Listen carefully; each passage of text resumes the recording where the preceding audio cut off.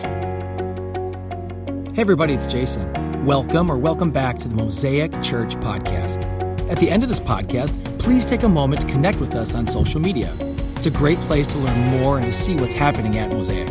Most importantly, hope the following message encourages and inspires you to take a new step on your faith journey. Enjoy. I don't know what your experience with prayer has been in your life, but for most of my life, it's been extremely confusing. And this is how you know if it's confusing. You go out to eat with a large group of people, and or you're sitting around the table with a large group of family.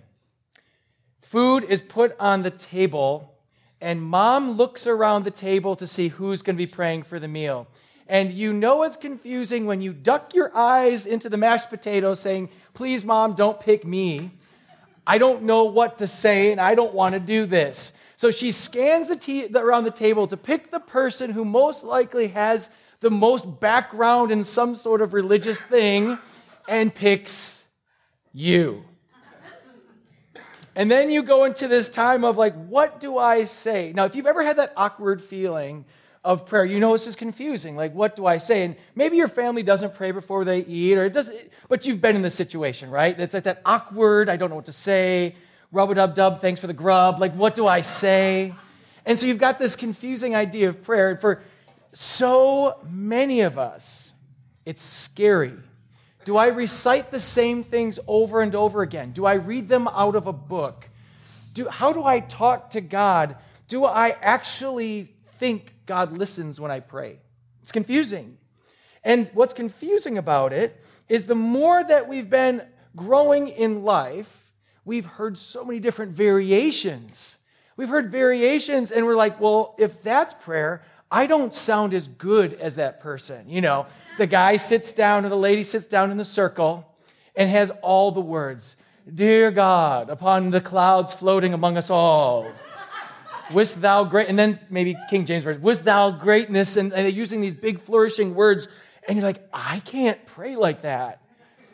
I'm not going to say a thing. I'm going to sit here and wait till this is over because that person knows all the right things to say. And then you're like, but wait, aren't I supposed to pray? This has been like this for my whole life. So if you can relate to this, you can understand. It can be a very confusing thing. But I don't think it's supposed to be confusing. And Jesus didn't think it was supposed to be confusing. In fact, Jesus had a whole different concept of it. But let's go back to the confusing part for a second. Perhaps you've been in a prayer circle or someone who wants to pray gossip. Let me tell you what prayer gossip is. I'm going to pray for somebody and gossip about them at the same time.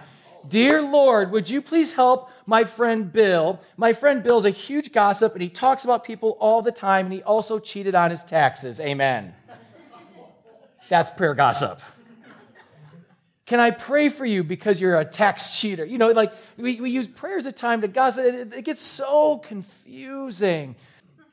Is God a genie that we just ask things for to make things happen? Is God someone that we speak to like he's so far away and he has to have all these elegant? Who is this God and how do we pray? It is so confusing when we talk about culture. It's not confusing when you actually look at the scriptures. In fact, Jesus on the Sermon on the Mount lays out a very clear way that we are to pray. And the prayer that we have with him is he changes this concept or this idea of a God that is distant and far, and he turns it into a papa or a daddy. He takes the idea of this God that is so distant from you and so angry with you and so frustrated with you to one who is near and loves you. And he does this all in Matthew chapter 6. So if you'd open up your Bibles or your Bible apps, we'll be in Matthew 6, 5 to 13 today. And for those who've been inside of the church world, we're going to be exploring the Lord's Prayer. Most people have heard it recited. Some even have it written up in their homes, the Lord's Prayer. But before we get to that, we have to see what Jesus is talking about prayer, because he sets up this case of maybe a new concept you haven't seen before in scriptures, that he sets up a case to change the way we are to think about prayer. Matthew chapter 6, it says this, "And when you pray, do not be like the hypocrites, for they love to pray standing in the synagogues and on the street corners to be seen by others. Truly, I tell you, they've received their reward in full. But when you pray, go into your room, close the door, and pray to your Father who is unseen. Then your Father who sees what is done in secret will reward you. And when you pray, do not keep babbling like the pagans, for they think they will be heard because of their many words. Do not be like them, for your Father knows what you need before you ask him. This, then, is how you should pray. Our Father in heaven, hallowed be your name. Your kingdom come, your will be done on earth as it is in heaven. Give us today our daily bread, and forgive us our debts, as we also have forgiven our debtors. And lead us not into temptation, but deliver us from the evil one. Jesus lays a case here to take a look at the world around them and say, okay, you are seeing the wrong types of prayer. You are seeing the wrong things in your culture. And what he starts with, he begins with the religious leaders. The religious leaders of Israel would stand on the street corners and they would make a huge spectacle and show and use all these grandiose, huge words because the religious leaders of Jesus' times, the Pharisees, the Sadducees, and the religious leaders were cultural leaders. Because being Jewish was also tied into their culture and their life and their religion. It was intermixed. And so they would stand on the street corners as their religious teachers, and they would have loud, boisterous prayers. They would call out, "Forgive our sins! Forgive us!" And they would pray loud, and everyone would be like, "Oh, look at how religious they are. Look at how holy they are. I want to pray like them." Now, these influencers were influencing an entire community of followers of God. And these influencers, as they're praying loud, well, you want to be like them. So they would make this huge spectacle and religious show. However, it started to change the way that people would think. Now, if you had somebody who's your leader and your religious leader out there doing this, you would say, but he loves God so much, but I love God so much. Therefore, if he's doing it, I should do it. And so you see this adoration and this worship of these leaders start to happen because they're so holy. But it didn't stop just at their prayer life. Those leaders at the time would mark and put themselves as being holier and better than others. And then when you read through the scriptures of Jesus, he's always fighting with these Pharisees all the time because they're always acting religious, but inside they're dead. Faking it on the outside because they're dead on the inside. So they would go through this huge spectacle and show. But what we see in this is the theme of Matthew chapter 5 before this, that Jesus has been teaching on the Mount in our former series. It says this, and now it makes sense, that righteousness that God desires starts in the heart. Righteousness that God desires starts in the heart. Everything that's going on inside of us is what God is after. And on the Sermon on the Mount, Jesus has been teaching about this whole time in the chapter before. Now he talks about prayer, and he goes back to the same theme. What God is looking for is people who are praying from their heart.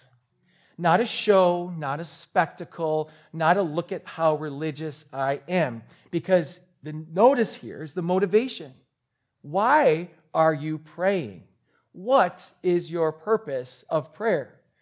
If your purpose of prayer is to go and have people look at them, it's the wrong motivation. It's completely 1,000% wrong.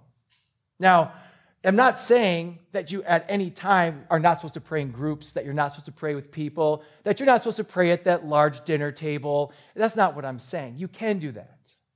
But the question that I want to ask you is that when maybe part of your confusion with prayer is you haven't seen people pray with the motivation to speak to their Father. Perhaps you've seen the show, which can be extremely confusing. Let me give you a flash picture for some of us who've seen this. Because in our culture, people who stand on corners and have megaphones and are yelling, "You're all going to hell, turn and burn," and they're like throwing stuff at you and like screaming on the soapbox with megaphones about God, you see the crowd laughing. You see people doing everything they can to get around that person because it's so uncomfortable. That's our culture. Not so in their culture. In their culture, those people were revered. In our culture, we're like, wait, this guy's nuts. Why is he out there screaming at everybody? And I've seen and experienced this in so many negative ways, because when that person's engaged, even if he's sharing the good news of Jesus Christ, which, hey, do what you're going to do, the motivation as soon as someone comes, he's just yelling at people. He's angry with people. So they're seeing a picture of God as angry and yelling. That's what we see in our culture. In their culture, they see religious people putting on a show. It's good. So for Jesus to say, stop, my friends, do not pray like them. Our time of prayer should lead you to a place of connectedness and worship. Your prayer should lead you to a place of connectedness and worship. So Jesus flips the script. He takes this concept and says, this is what I want you to do. When you pray, have the right motivation. When you pray, even what's in your heart, I'm going to pray so that God's going to give me that new car. I ask, is that the right motivation? I'm going to pray so that God pushes his big God remote, the mute button on my mother. Is that the right motivation? Of course not. There's a flip that happens when we think about what it means to honestly be connected with the Father. But in Jesus, when he's speaking, he moves on to not only inside of their culture, but outside of their culture. So pagans, understanding that Israel is ruled at this time by Rome, and there's multiculturals coming in here. You have Hellenization happening. You have Greece influencing culture. You have Rome influencing culture. You have the Jewish culture. And if you know anything about mythology and all that, there's many, many, many, many gods. And all of these gods that were out there for the Greeks and the Romans, there was lots of different ways that they would pray, and they would worship their gods. One of those ways that was practiced with the pagans is repeating things over and over and over again. Let's go back to this in verse 7. He says, and when you pray, do not keep babbling like pagans, for they think they will be heard because of their many words. Do not be like them, for your Father knows what you need before you ask him.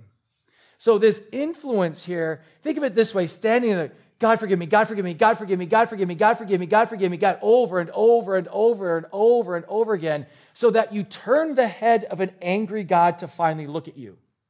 The repetition was the idea that these gods don't like us, and the pagan gods and the Roman and Greek gods, most of them were angry, and if you've ever gotten into mythology, they're fighting with each other. They really worship these things. And so their God, as they're doing it, is they're trying to say, look at the gods, see me. They see my devotion because I'm repeating. I'm standing out for days. I will not eat or sleep. I'll just keep repeating the same things. Some would whip themselves and beat themselves to have the gods listen to them. And Jesus says, don't do that. Your Father already knows what you want. Just ask him. He is not a God who's angry and not looking at you. Our God is already looking at you and loves you. Notice the difference of that statement would have been to a group of people, of a religious group of people who were worshiping these other gods, who have this idea of their God being so frustrated and angry and about to smite them all the time, to a God that is deeply in love with them and cares because he already knows what you want. What he is asking, I want you to ask. Now, why would he say, I want you to ask? Why doesn't God just give us what he wants? Like, if he knows you already need it, why doesn't he give it? Well, the fact is, he does. He gives it to us because it says in the scriptures that God takes care of the birds and the animals and everything's cared for, so you don't even ask for things and he already takes care of you. But notice in the word of asking that there's relationship that's here. So God is transforming this idea of prayer of something to turn an angry God's face towards you to a loving Father who wants to have a conversation with you. He wants a relationship with you. That this prayer time and this connectedness is intimate and it is special. There's a huge difference of what that would have meant to their culture at the time. Because as outside influences were starting to push in on the people of Israel, you can only assume by him saying, don't do this, that people were doing it. And the practice was starting to happen, and the practice was being taught. He says, no, friends. Don't do that. There's a God who listens, a God who loves. He has his face. You have his face. He's looking at you. He loves you. Let's talk. And then he says, now, how do we do it? And he gets into the Lord's Prayer. I love how this starts, because if you look at it through that lens, he says this. This then is how you should pray. Our Father in heaven. He starts right away with the intimacy. Hallowed be your name. Your kingdom come. Your will be done on earth as in heaven. Give us today our daily bread, and forgive us our debts as we also have forgiven our debtors. And lead us not into temptation, but deliver us from the evil one. I want to break this down in segments. And what Jesus is doing here is not giving you a prayer that you recite over and over and over again. We just learned about that. He's giving you a framework of understanding what a relational prayer with God looks like. So if you say, I don't know how to pray, I am confused by prayer, I'm scared by prayer, it's intimidating to pray, look at it through a new lens as we break down each section, because he gives us elements of prayer. First, our Father in heaven. It starts with an address of intimacy and connection. And Jesus, who spoke Aramaic, the language that was universal among all the groups of people, Aramaic, the word would have been Abba, translating to daddy, translating to papa. Hey, Dad, Papa. It's a word that was used for little ones as they would come up to their father. And they would run up. That was an intimate young child to a father. Papa, will you hear me? Hey, Dad. So think about if your prayer time began with, hey, Papa, Daddy, I'm here. He takes this idea of this prayer being a religious reaction and this thing you've got to do to appease the angry God to this beautiful relationship of a toddler running up to his father and grabbing his leg and not letting go. He changes prayer into this intimate time of love. And if you've seen that moment, one of the most special moments of my kids were toddlers, and they would run and they'd grab onto my leg and squeeze tight. And the other one would come up and squeeze tight. And I would do the monster walk, with the two kids on each leg. That connectedness, that I'm safe here because I'm with my daddy. That is how prayer is. If you've experienced prayer outside of that realm, you can understand why it's confusing. I've sat in prayer groups and prayer circles with well-meaning people, and this is a discipleship issue. This isn't a motivation or heart issue sometimes. We are repeating the things that we've seen and heard. And we joke about the video to make, lighten it up and laugh a little bit and tell stories, but I've seen this kind of stuff, and some of you have too. But when I was, years ago, learned about this idea, and my friend would be in a prayer circle, and he'd say, hey, Dad, and I'd turn and I'm like, bro, that's so disrespectful. That's God Almighty. That's the Father. He spins on clouds. And he says, our Father is my Papa. It's my Dad. Changed my whole mindset of having intimacy in the conversation versus trying to keep an arm's length away from God when I speak and speak at him versus instead of speaking with him. Our Father who's in heaven. He moves on to say this, our Papa is also at a place of royalty. Our Papa is the one who reigns and is a spiritual being who reigns supreme over everything. The idea of heaven and its vastness and its awayness, but yet holiness, we say we are intimate, but yet we are different. You are Father God Almighty, but then we revere him properly, say, you are holy. And so my Papa, who's ruling over all things, hallowed be your name. I use the word hallowed every day of my life. I'm like, I really throw hallowed into every other sentence, right? We don't use the word. Hallowed is this idea of having this high level of reverence, that your name is to be revered and cherished. The name of God is to be revered and cherished. So the very name of God is something held with a precious, precious jewel. And if you've ever read through the scriptures or know story of Old Testament and New Testament, the name of God is very, very important. The name of God is to be protected, and he warns over and over again because it's his identity. His identity here, when you disrespect the name of God, you're disrespecting He Himself. And so when you use the name of God flippantly, I want you to think for a second what you've just done. When we use the name of God in anger, we use the name of God that is not revered, we use the name of God as a butt of some joke and some side thing, and serious talking, sorry. And so when we do those things, we're not hallowing His name, not revering His name. And so He says, when you talk to Papa who's in heaven, your name is precious. You are great and I'm not.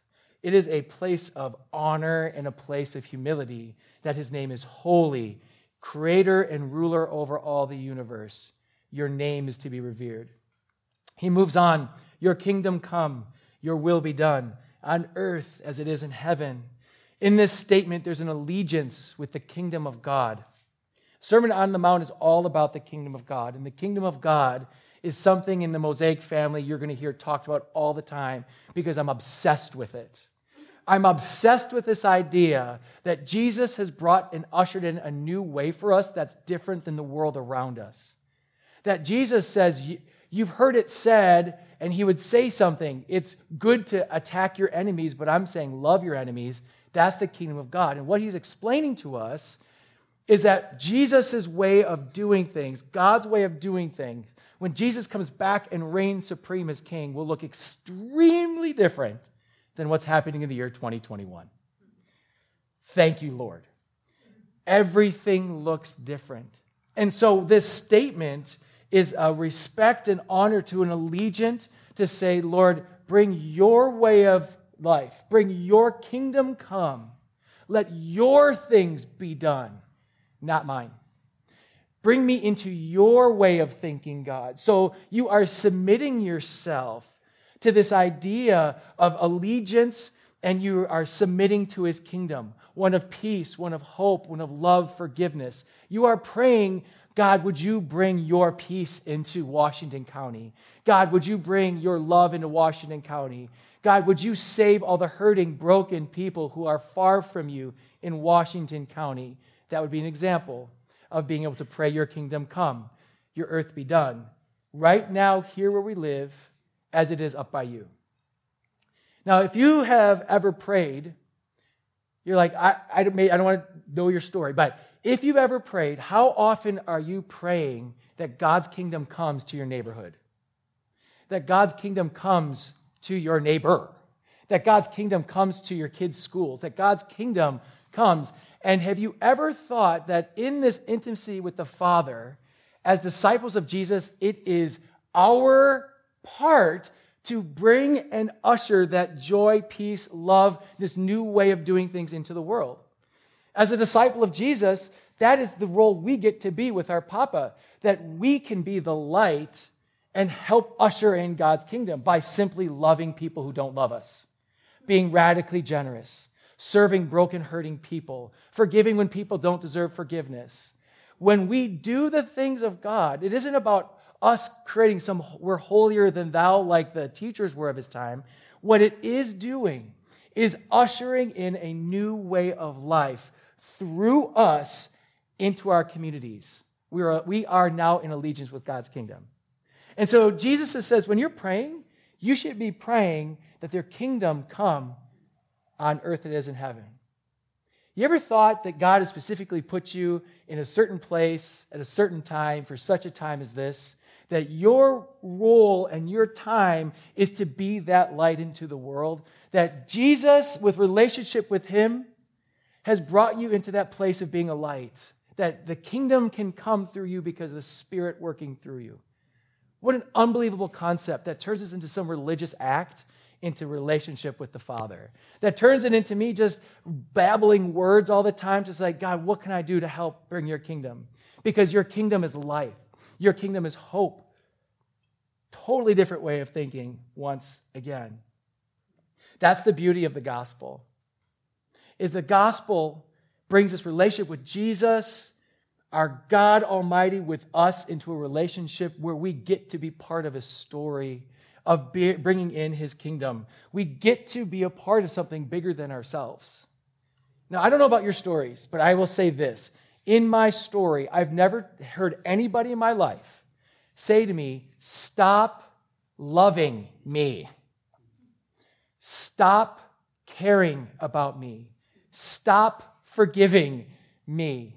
Stop having joy. Stop being faithful. All these fruits of the Spirit that God brings out in us, I have not had that experience. In fact, I hear, why do you love me?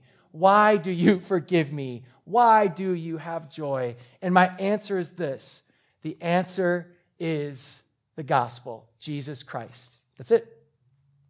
I'm not good. I'm a knucklehead just like everybody else, but the hope that I have is my allegiance to my Father on his mission to bring hope and love into the world, and that's what Jesus prays for in this prayer.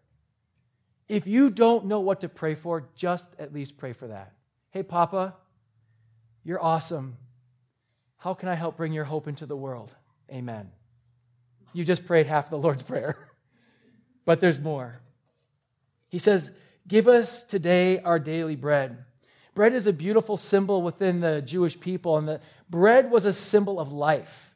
For the Old Testament people and the Jewish people, they'd understand this idea that God provided manna or food for them when they were in the desert, where God frees them in Egypt. It was just Easter last week, so 10 Commandments is always on TV. Hopefully you saw it, Charlton Heston, let my people go, right? So then manna comes down, and so as these people are being brought out of Egypt and they're out there, God provides food.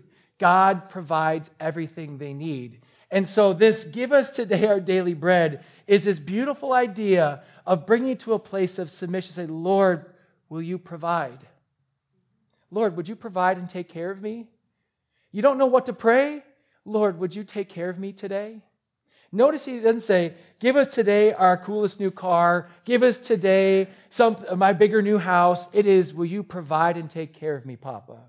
Because at that place, you will find that you are content. Provision of the basics and necessities of life brings an idea of contentment. But what's really cool about this, and I don't know if you know this, fun fact, that is why we use unleavened crackers when we do communion. Because for the Passover feast, when they remember the time that they were brought through there and God was given manna, they had to leave so quickly that they didn't have time to raise their bread with yeast. And so all they had was this flat, unleavened bread, and that became then tradition with the Jewish people. And the Jewish people then would eat this at Passover time to remember God provided for us a way out of Egypt when we were slaves, but now we didn't have time. And they remember their forefathers and forefamilies that were unable to raise their bread. Then, when Jesus came, they were celebrating Passover when he passed the bread, and they had the cup and the bread. If you know that story, we're going to be celebrating that today. And he would have had unleavened bread to remember that. And so that is why we have unleavened bread in our Christian traditions to remember that Jesus was celebrating the Passover. That's why you don't see big chunks of bread. But once again, bread is a symbol of life. Jesus was called the bread of life. And so, Lord, will you take care of me today? Simple when you start to break things down. He moves on, forgive us our debts as we also have forgiven our debtors. Forgiveness is not an option because you've been forgiven so much. Jesus talks about it over and over again in his teachings, that you have no option but to forgive. And what we see here is a repentant heart that says, Father, please forgive me for everything I have done. And Lord, empower me to forgive the way that you do. Think of the idea of someone who's been forgiven much but does not forgive. Jesus teaches about it. And when he speaks about it, he speaks about that person as being evil. He speaks that person being far from God because you don't really recognize how much you've been forgiven. So in your prayer time, you sit at a place of repentance and you say, God, forgive me. It's very different from, God, I know what I did this week. I'm so sorry I did that. And as I'm saying this, the things are spinning in your mind. Can he read my mind? I cannot. But I see the thought bubbles over your heads, And you sit there with a pause. And you start to think about the people who've wronged you. Lord, do I have any grudge against? How did I treat that person who cut me off yesterday? How did I treat my husband when he said that thing to me? Have I forgiven? How did I treat my friend? It brings you to a humble place of repentance that says, forgive me, and it reflects on what you've been forgiven of through the beauty of the gospel and how God empower me, give me the strength to forgive the same way as you have forgiven. And finally, lead us not into temptation, but deliver us from the evil one. God doesn't lead us into evil acts, to be clear. Because it's like, that's kind of confusing. Lead us not into temptation, but deliver us from the evil one. This is a request to understand our frailty, understanding how broken we are, understanding how you are going to choose sin. You're going to choose it. And there's a humility when you think about that, like, no, I'm good. Think about this. They were just talking about the religious leaders over here who were babbling and doing all this show. Now he was reflecting this heart of humility and submission to the master. And this humility and this submission says this, I am broken and I am frail. Would you guide me even though I'm going to make terrible choices today? And my terrible choices are going to lead me straight into the enemy's hand. And the enemy wants to kill me. Would you lovingly guide me away out of that? Because it's going to happen. I'm going to mess up. The temptation's going to come. I'm going to fall, and I'm going to make terrible choices. Great one, would you get me out of the mess that's about to happen? Guide me out back into what is true, away from sin. It acknowledges our brokenness. This petition brings humility.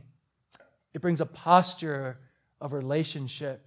It brings you to a place of prayer that looks at prayer through the lens of a Father who cares about your needs for food, air, water, your spiritual life, your emotional life, your mental life. It's a Father who is sitting down on a chair next to you, listening and having a conversation with his beloved child, someone, each one of you, created in God's image. He didn't say, give us a prayer to say, do this and recite this over and over. He gave us a guideline to have an intimate prayer life with Papa. It's not a loud noise. It's not superstitious words. It's a real conversation with our Papa. That then leads us to a place of worship you may have never experienced before.